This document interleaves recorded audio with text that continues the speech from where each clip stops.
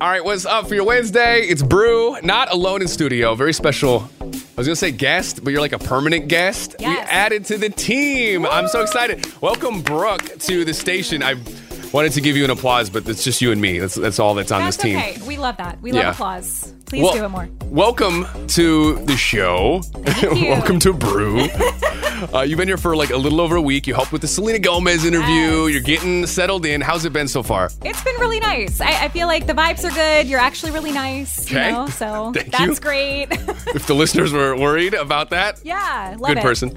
Amazing. What do we need to know about you? Because you'll be chiming in on topics. You'll be talking to listeners, being at events. Yes. What should we know about Brooke? I feel like number one, I'm from the Midwest. Love it. You want to know that about somebody. Where do you come from? You know, so Midwest people, I'm here with you as well. If you're from the Midwest, we can vibe on that.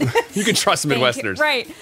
Second, I really love the K-pop space. So I'll definitely probably be Brew's eyes and ears for everything K-pop. And if you love that too, we're friends automatically. Oh, yeah. And then last one, I usually celebrate my good days or if I've like done something great with some Taco Bell, which is not the best thing to do in the world. Because I also love to like work out and like be fit.